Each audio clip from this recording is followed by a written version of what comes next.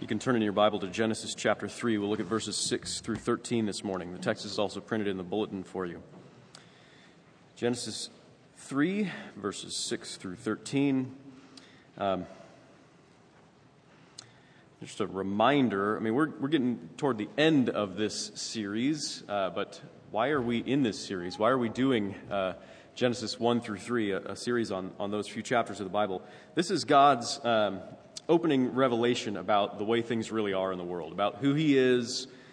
He's revealing who He is, what He's done in creation, what people are like, what's really wrong with the world, what needs to be fixed and restored and redeemed in salvation. So what salvation is, what salvation requires, what has to happen for salvation to work, and what salvation accomplishes. These themes all begin right here at the beginning of the Scriptures. We have a clear depiction of what's really wrong with us, what is really wrong with us, especially with our relationships, with regard to our relationships. Because God made this world as a place for relationships, and the thing that's mainly wrong with us is affecting primarily those relationships with Him and with each other. And so it's a clear depiction that we have here at the beginning of the Scriptures, clear depiction of the world in which we exist. It's a clear depiction of things that are really so familiar to us, probably, that maybe we're just numb to their existence.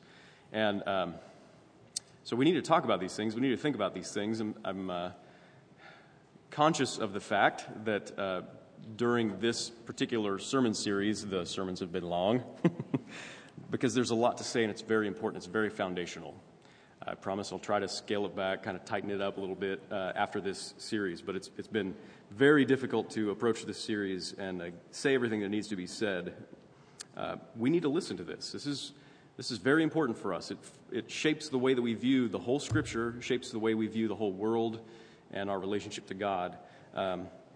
Particularly, we find that the answers that we're looking for, they don't exist here. The answers that we need to the problems that we have, they don't exist inside of us. That's very clear from, I think, the last few weeks that we've been looking at Genesis 3, and particularly this week. We just don't have the resources to fix what's wrong with the world, what's broken, what we broke. The gospel of Jesus Christ is our only hope for that, for true reconciliation, for true restoration in all our relationships. So that's what we'll look at again this morning as we begin to look more closely at the effects of the fall, the ruination of humanity in their relationship with God. So let me pray, and then we'll read from Genesis 3. Father, as always, we ask for your help. We confess we don't even know what kind of help we need. We might have an inkling of it, but we're not self-aware enough even to know our deepest need and our true need before you. And so we just pray for your help. We pray that you would meet us here in your word, that you would quicken us to your word and to your reality, that you would help us to see life and relationships and this whole world and ourselves in light of your revelation, your telling us what things are really like and what we really need in the gospel of Jesus Christ. We pray that you would make that real to us as we consider your word this morning, that by your Spirit you would help us to understand it and to accept it and to be changed by your truth. We pray it in Jesus' name. Amen.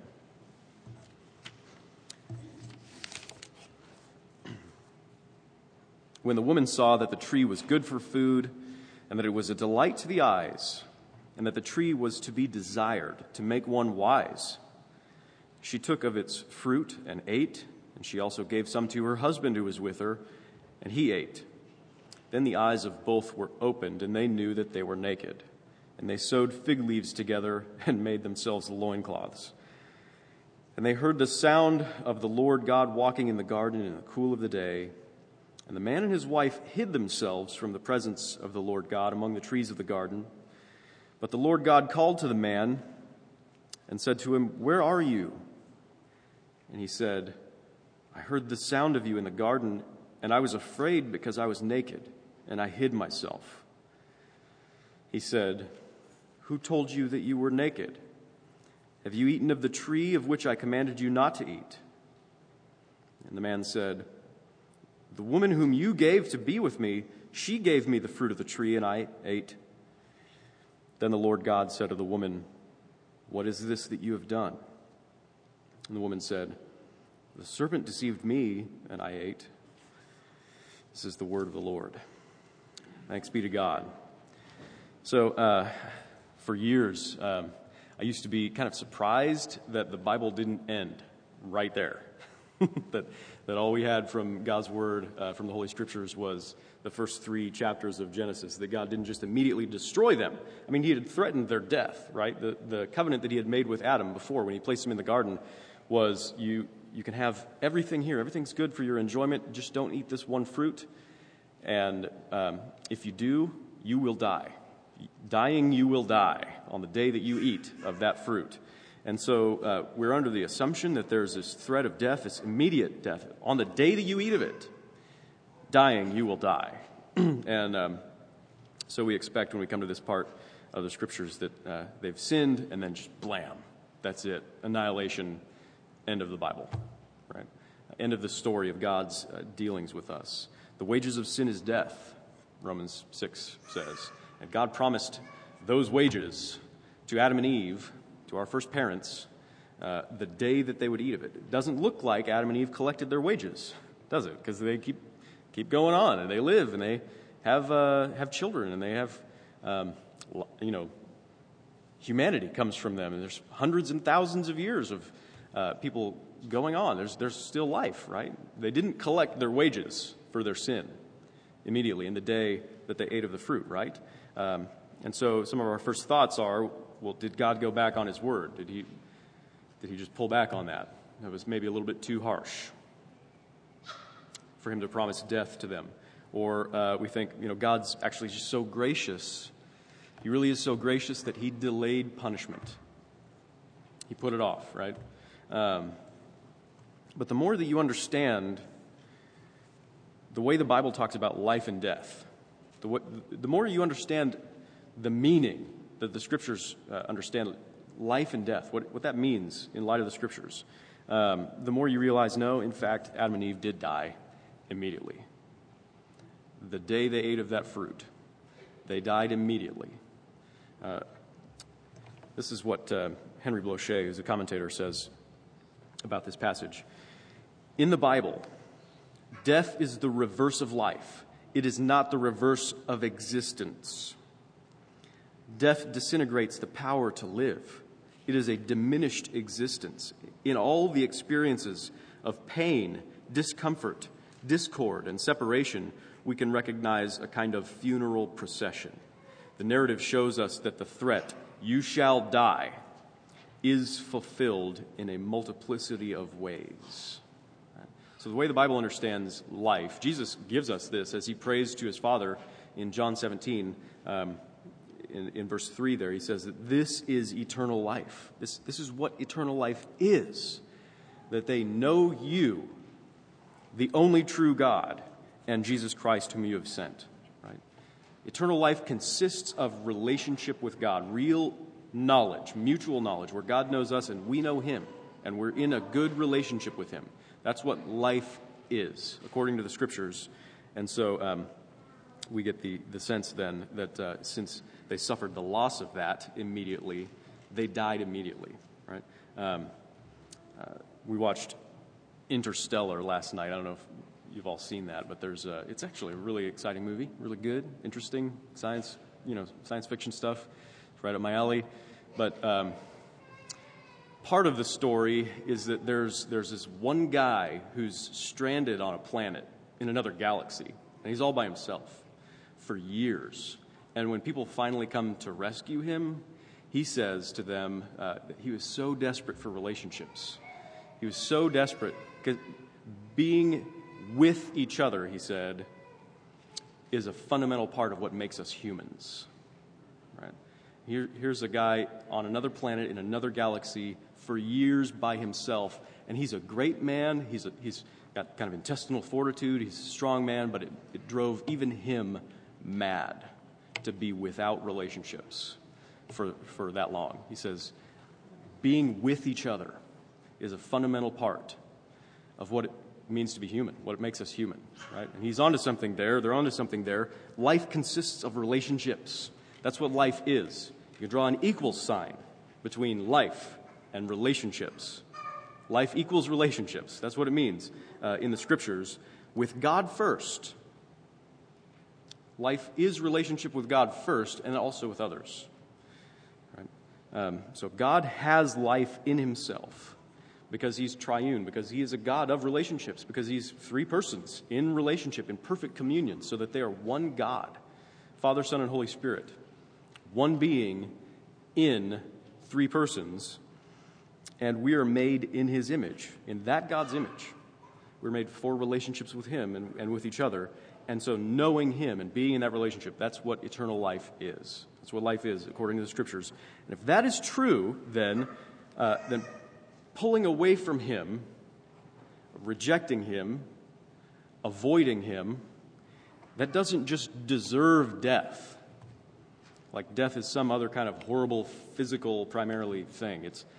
That's what death is. Pulling away from the God who is life, pulling away from the relationship that you were made for. If life consists of that relationship, essentially, then pulling away from it doesn't just deserve death. That's what death is. Okay? Death is that. And the Scriptures talk about this everywhere. Paul says, you were dead in your trespasses and sins. He's talking to people who are still breathing, right? Functioning, living physical beings. They weren't obviously dead, flatline, no brain activity, no heart function. Their lungs still working. Everything's still working physically, but they were dead in their trespasses and sins. That's what's true of all of us when we live apart from God, when we live outside of a relationship with him. Death, then, is the disintegration of relationships. Death really is the disintegration of relationships. And I was reminded of that after my father died in 2004. And my mentor and pastor did the sermon for his funeral, even though my father was not a Christian, even though he'd basically burned all of his bridges relationally, even though I hadn't talked with him for over a year. And in a sense, he was like dead to all of his relationships and all of his family. Nobody had really talked to him for over a year. My pastor did the funeral sermon, and he said that this death is physically lying dead now, not breathing. His death was preceded by a series of smaller deaths over the years as his relationships disintegrated. Right? And so death is the disintegration of relationships. First and foremost, and ultimately, disintegration of relationship with God.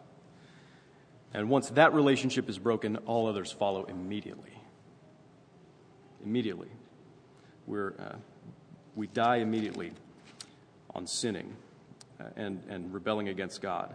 And this is true because we broke relationship with God. You see it in Adam and Eve here, and you know it in your own life if you're honest with yourself. We broke relationship with God in order to pursue self-centered autonomy, in order to be gods for ourselves, in order to be in charge of our own lives, to look out for number one, right? We have ourselves as a priority. Our autonomy is a priority, and that is why our relationship with God is broken and with other people is broken. And since in that scheme of sin, the pursuit of sin, the pursuit of autonomy, since that in that scheme self is supreme, then it only makes sense that, if self is supreme, I'm going to maintain that at your expense. Because no matter how much I might like you, I don't care about you as much as I care about myself. Right? I'm going to maintain my selfish, self-centered autonomy at the expense of others. And that's the beginning of hell. Right? That's what hell really is. That's what hell really consists of. It's something of our own doing, and it's this unbearable paradox of unmaking ourselves. We're dismantling the image of God in us. We were made for relationships, and we're pulling that apart, and we're disintegrating our relationships and living for ourselves right there in the presence of others. right? They're in some kind of relationship with others, right?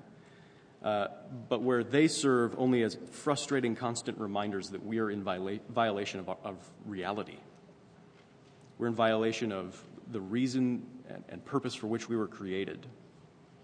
And relationships around us serve to remind us of that all the time. And it becomes unbearable because we're selfish, because we're pursuing autonomy. And that's what hell is. And it says in verse 8, they heard the sound of the Lord God walking in the garden in the cool of the day. And the man and his wife hid themselves from the presence, from the face of the Lord God among the trees of the garden. So they're afraid. They're taking flight. They're shrinking back from God. And they're using God's own good gifts to them as a sort of a shield.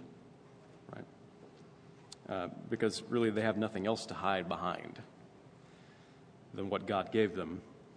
Having chosen autonomy, they couldn't stand the threat of God's presence, the threat of his face, the threat of a relationship with him, because it threatens their autonomy, and that's what they chose. But the Lord God called to the man and said to him, "Where are you?" Now, if you're trying to imagine yourself in this story, which I think we should, all of us, you can imagine the panic that they must have felt when God calls to Adam, hiding among the trees, standing there, frozen. Please don't notice me. Just keep walking by.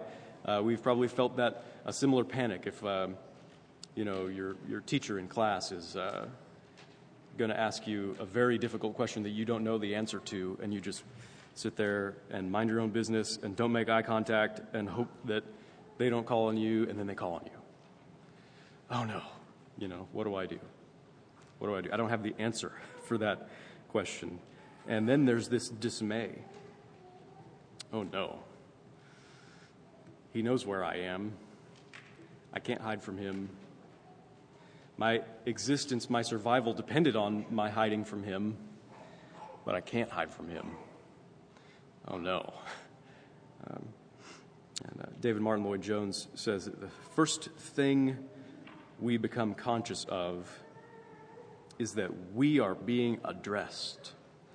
Adam suddenly found that far from being the investigator, he was the one being investigated. Right? He had set himself up as the one who I'm going to judge God's word.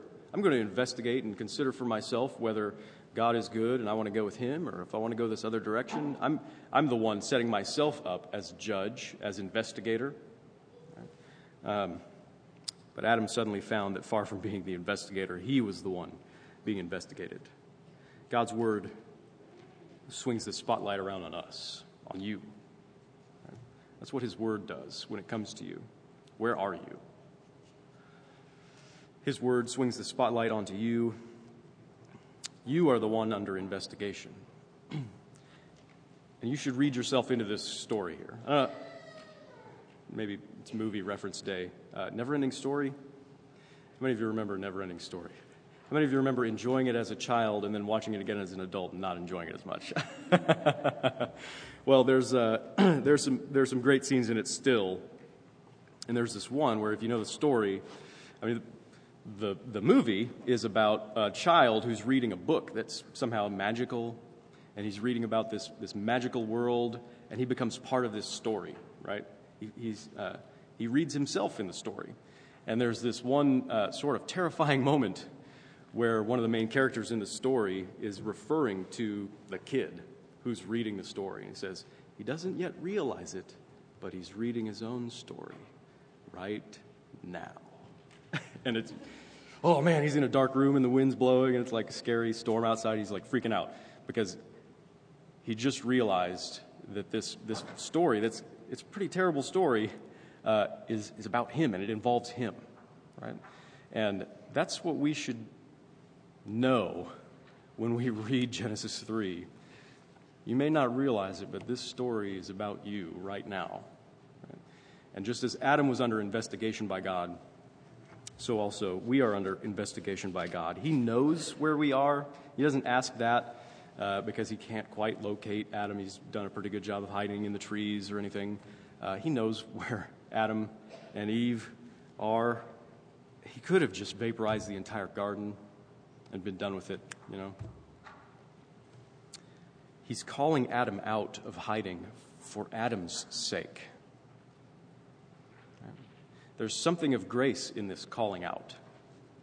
Even though it's uncomfortable, even though Adam's terrified and dismayed that he gets found out, he's calling Adam out of hiding for Adam's sake. It's a gracious calling. It's a beckoning, right? Come out of hiding, and let's talk about what you've gotten yourself into. Right? Where are you? He's working to get Adam to come to terms with where he is, what he has become, right? The life that he's chosen. And still, it's interpreted by Adam as a threat. It's impossible for Adam not to interpret this as a threat to his autonomy, when God means it as a way to start the reconciliation process. Right? And Adam said, I heard the sound of you in the garden, and I was afraid because I was naked, and I hid myself. This is not a confession of sin, right? It's not a real confession of what's happening at kind of the root of the problem for Adam. John Calvin says that he fails to recognize the cause of shame. He's saying, I was afraid of you because I was ashamed, because I was naked, so I hid. But he's failing to recognize the cause of his shame, which is his sin. Right? I chose to leave you. I chose to rebel against you, to disobey you, to pursue a life of pleasure and goodness and wisdom apart from you. Right? So this is not a confession of sin. It's sort of an excuse for his behavior, for his hiding. Right? God's caught me. I'd better spin this, and I'm still trying to deflect it from the core of what's really going on inside of me. I can't let God get to that point. I can't let him expose me on that level. Right? I'm hiding from God, and I'm talking about my shame, but I'm not saying it's because I despised you. I despised you, God. I chose life apart from you. He doesn't say that. He doesn't get down to that level. God said, who told you that you were naked? Have you eaten of the tree of which I commanded you not to eat? God's peeling back those layers. He's trying to get down to the root, right? He's getting down to the root, again, kindly, for Adam's sake, to lead him to repentance. To lead him to repentance. And the root of the problem is his sin, his rebellion, his breaking relationship with God. And he resists still the reality, even though God gives him the opportunity to just say yes. Did you eat of the tree that I commanded you not to eat? And all he would have had to do is just let his guard down and say, yeah, I did. Right? And he resists that reality and the consequences and the responsibility. He resists all of it in order to maintain his autonomy from God. And the man said, the woman whom you gave me, she gave me the fruit of the tree, and I ate. And the Lord God said to the woman, what is this that you have done? The woman said that the serpent deceived me, and I ate. Right? So it's sort of an admission of truth, but it does not admit, it does not accept the real guilt, the real responsibility, what was really happening inside their hearts when they fell to temptation, when they sinned against God. There's blame shifting. Right? Blame shifting.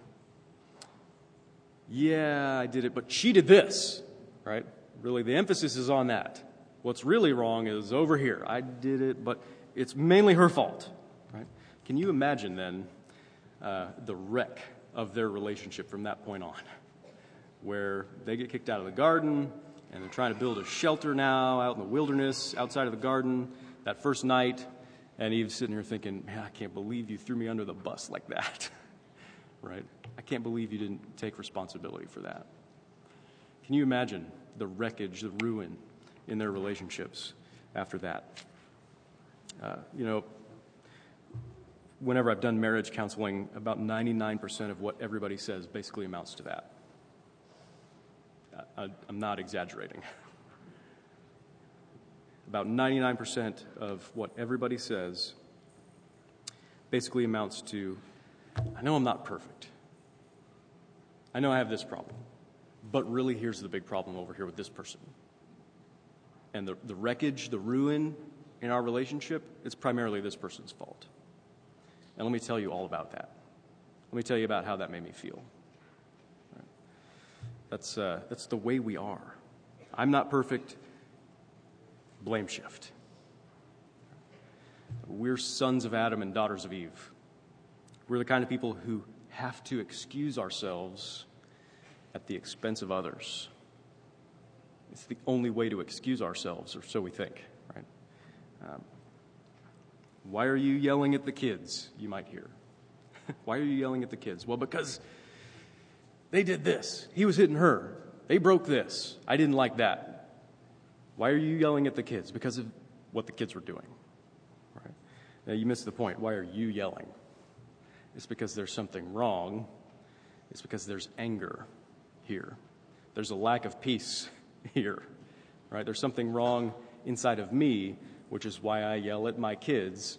It doesn't matter what they're doing. Right? I'm yelling because I'm angry. And it's no surprise that I'm blaming my kids for my anger. It's no surprise that I immediately, instinctively, subconsciously shift the blame over to them when what's wrong in this relationship is primarily me. It's not a surprise that I do that. It's no surprise that I'm not even aware of doing that. That you're not even aware of doing that. That most of the time when you blame shift instantaneously, you are not aware of it. But that's no surprise. The Bible tells us all about these kinds of problems. That's what sinners do. We protect ourselves that way, right? That's what's wrong with us. We protect ourselves by blaming other people. Henry Blocher again says that the effect of sin is the sin of denying sin. Right? The effect of sin is more sin. And that sin expresses itself in denying sin. Like we're caught in a pretty bad spot. But this is what's really wrong with the world. This is what's really wrong with life. This is why we dwell in death. This is not real life. We're not in real relationship with God and with each other because of this. This is what's really wrong with us, the fact that I won't admit that I'm the problem. Remember that. The thing that's really wrong in the world is that I won't admit that I'm the problem. Things are out of control at this point in the garden. They chose the way of autonomy. It was a terrible idea, but autonomy required them to insist. They have no terrible ideas, right? Autonomy requires you to insist on your autonomy and your making yourself great and deflecting accusations that stand against you and defending yourselves against the reality and spinning the reality so that it doesn't really hit at the core, right? That's what autonomy requires. It insists that we say of ourselves, there's nothing wrong with us. It insists to make sure we can say, there's nothing wrong with me. That's the main problem in the world, is that I have to say there's nothing wrong with me. Or else it would be unbearable. And so we blame shift. It's very common. We do that as easily as we breathe. You're shifting the blame to your family of origin. You've got problems in your life. You've got problems in your relationship with your wife or your husband, your relationship with your kids. Well, family of origin, right? I'm going to blame it on that. Your ultimate family of origin, we're blame shifters too. Everybody does this. I do this. And again, the paradox of blame shifting is this abdicating of responsibility in order to preserve autonomy and supremacy. I'm supreme, but I'm giving up responsibility, and I'm putting it on somebody else. Right? And ultimately, we'll even throw God himself under the bus. Yeah, I ate the fruit, but it was that woman that you gave me. Right?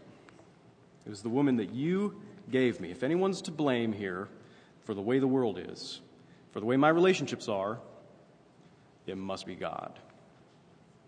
He started this whole thing. So how do you coax a real confession out of someone like that?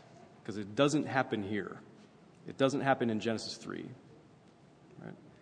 How do you coax a real confession out of someone like Adam and Eve? How do you get a blame shifter? Someone who immediately diverts attention and responsibility and blame to somebody else without even considering for a moment, I might be the one who's in the wrong. Deeply wrong. Essentially wrong. How do you get a blame shifter to take an honest look at themselves? How do you reconcile people like that to a God who is life, who is love, so that they can live again in relationship with God? How do you start that kind of a process? How do you fix what's broken, what's really broken, the main problem in the world, and restore these relationships? You only do it through the cross of Jesus Christ. It's the only way. God the Son, he came to love us. He said he came to seek and save the lost. Where are you? I'm going to tell you where you are, and I'm going to join you there. I'm going to join you there and take the wrath that you deserve. He gave his life for us to take the real burden of our real guilt that we are unwilling even to acknowledge about ourselves. He took the real guilt on himself at the cross. And so the cross stands tall as an instrument of condemnation, and it proclaims clearly, here is what you deserve. Being cut off from God and from all others. What you see in the life of Jesus Christ, what you see at the end of the Gospels there, almost the end, just before the resurrection, don't forget that. What you see there is what you deserve. Every ounce of suffering, of alienation from God, being separated from his Father, and being separated from others. All relationships cut off from the land of the living. Right? That's what the cross proclaims is waiting for people like us, because we've chosen the way of autonomy. We've chosen to cut off our relationships. But it also proclaims, the cross does, the glorious love of God as Jesus willingly suffered our disintegration in order to reintegrate us, even into God's own family. Right? He suffered our disintegration in order to reintegrate us. He hung there, and he became a full and thorough confession of our sin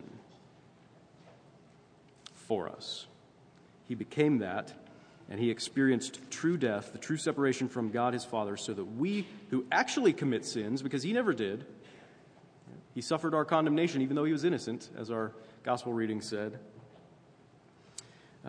so that we who actually commit sins could have his life, which means his own relationship with the Father, so that we could have that, so that we could have eternal life in Jesus Christ. He experienced death for us. And because he did that, because he owned your sins that you were unwilling to own, sins that you remain unwilling to own, and you will die unwilling to own all your sins. Because he owned all of your sins for you, and he suffered hell itself for you, then you can know that it's actually safe to confess your sins. It's actually safe to look there all the way down at the root and say, yeah, this world's messed up because of me. And our relationship is broken, and our marriage suffers, and our kids are just getting mangled in my household because of me. You can know that it's safe to confess your sins because he owned it all for you. He owned your sins. The most terrible obstacle has been overcome. The most frightening, dismaying aspect of our brokenness has already been overcome at the cross. You have been restored to relationship with God in spite of the fact that you are a sinner. And that restoration will work its way out into your other relationships as you begin to apply the gospel then to your own heart and in other areas, in other relationships. You can say, yeah, Jesus frees me to say, my selfishness is the main problem in my marriage. Or I yelled at my kids because I'm angry, because I'm controlling, because I want to be king here. And people aren't accommodating that. I was upset at people at work, or I was upset with people at church because they didn't give me what I thought I deserved, which was supremacy and the honor that a king deserves. we can acknowledge that's actually what's going on inside of us. You can stop blame shifting and making excuses. Really, it's my wife's fault. It's the kids' fault for being unruly. It's other people's fault in the church. Every single one of them is messed up, not me, right? You can stop doing that kind of blame shifting and making excuses and just tell the truth about where you are and what you've become, because you know when God is pursuing you and he enables you to do that, it's for your good. It's so that you can have real honesty and real relationship again, real transparency, because in Jesus Christ, confessing your sins is not a dead end. It's not a dead end to acknowledge who you are before God. By God's grace, if you're caught sinning, you won't be destroyed because Jesus already was caught for you. He already suffered that fate for you. And the destiny that he deserves, that glorious destiny that none of us deserve except for Jesus, is freely granted to you, even to people like you. So as you start to experience the freedom of the gospel, to stop fearing self-examination and confession of sin and actually admit what's wrong with you, you can start to get to the real root of things and see real transformation. Now you know actually what you should pray about. Maybe your life shouldn't be filled up with prayers like, please make my kids more obedient so that I stop getting angry at them. Maybe your life should be filled with prayers like, please give me peace so that I stop being an angry person who just yells at the drop of a pin. Right? You can start praying about the right thing. You get to the real root of things. You can see the help that you actually need. And it's deep inside of you where you need this help, where you need this transformation. And that's the kind of transformation that God gives you, that he is more than willing to give you to make you more like Christ. Before, when you were afraid, when you were unwilling to admit that your life was hell because of your self-centeredness, you were in denial. You're living in an illusion. You're self-blinded. You're impossible to help. Adam was impossible to help. But now that you've taken the most painful step imaginable by God's grace, because of Jesus, because of the cross, you've taken what for you is the most painful step imaginable in honestly confessing your sins to him and to each other. You start to see things more clearly. You see how broken your relationships actually were, how much you contributed to that problem, and now how you know that God can really change everything. He really can change everything because he can change you from the inside out. That's what you need, and he can do it. If his grace can enable you to confess your sins, then his grace can do anything. If his grace can enable people like you to confess your sins, his grace can do anything. His grace can change the world. In fact, his grace frequently works through your confessing your sins. His grace, his redemption comes to other people through your confession of sins. A lot of the time, the freedom that comes from the gospel, that freedom, that real freedom, to enable us to say out loud things that people just don't say out loud about themselves. Yeah, you want to hear the wreck that my life is, the trouble that I got myself into, the trees that I was trying to hide behind? You want to hear all that? I can tell you because of the freedom of the gospel, and that freedom to admit things about ourselves that we're all prone to hide and excuse away and blame shift is startlingly powerful. Confession is contagious. Right? Confession is contagious because the freedom of the gospel, it's a beautiful thing, and people want that same freedom. People need that same freedom. When you start to demonstrate how the cross of Christ frees you in confession of your sins, others might see that maybe it's not so hard to be honest with ourselves about who I am, about what I've done. If you can confess your sins because you're trusting in Christ, it might win other people to confess their sins and trust in Christ. There just might be grace for people like them if there's grace for people like you. Right? You can imagine that if Adam understood God's grace, if he gave up his autonomy right there and he confessed his fault before God, Eve probably would have seen their reconciliation and she probably would have followed suit. Right? You can imagine that. God has redeemed you through the costly grace of his own Son, and he can use your redemption to testify about his grace to other people, to further spread the redemption that the gospel brings throughout the ruins of this world, bringing the dead back to life. He can do that. He can do that. Amen. Let's pray.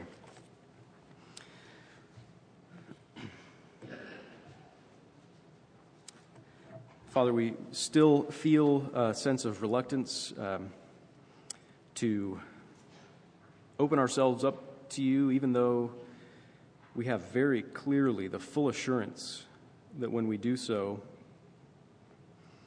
you will not condemn us, but you'll save us from our sins and from ourselves, that you've already done so through the life and death and resurrection of your own Son, Jesus. We pray that that gospel would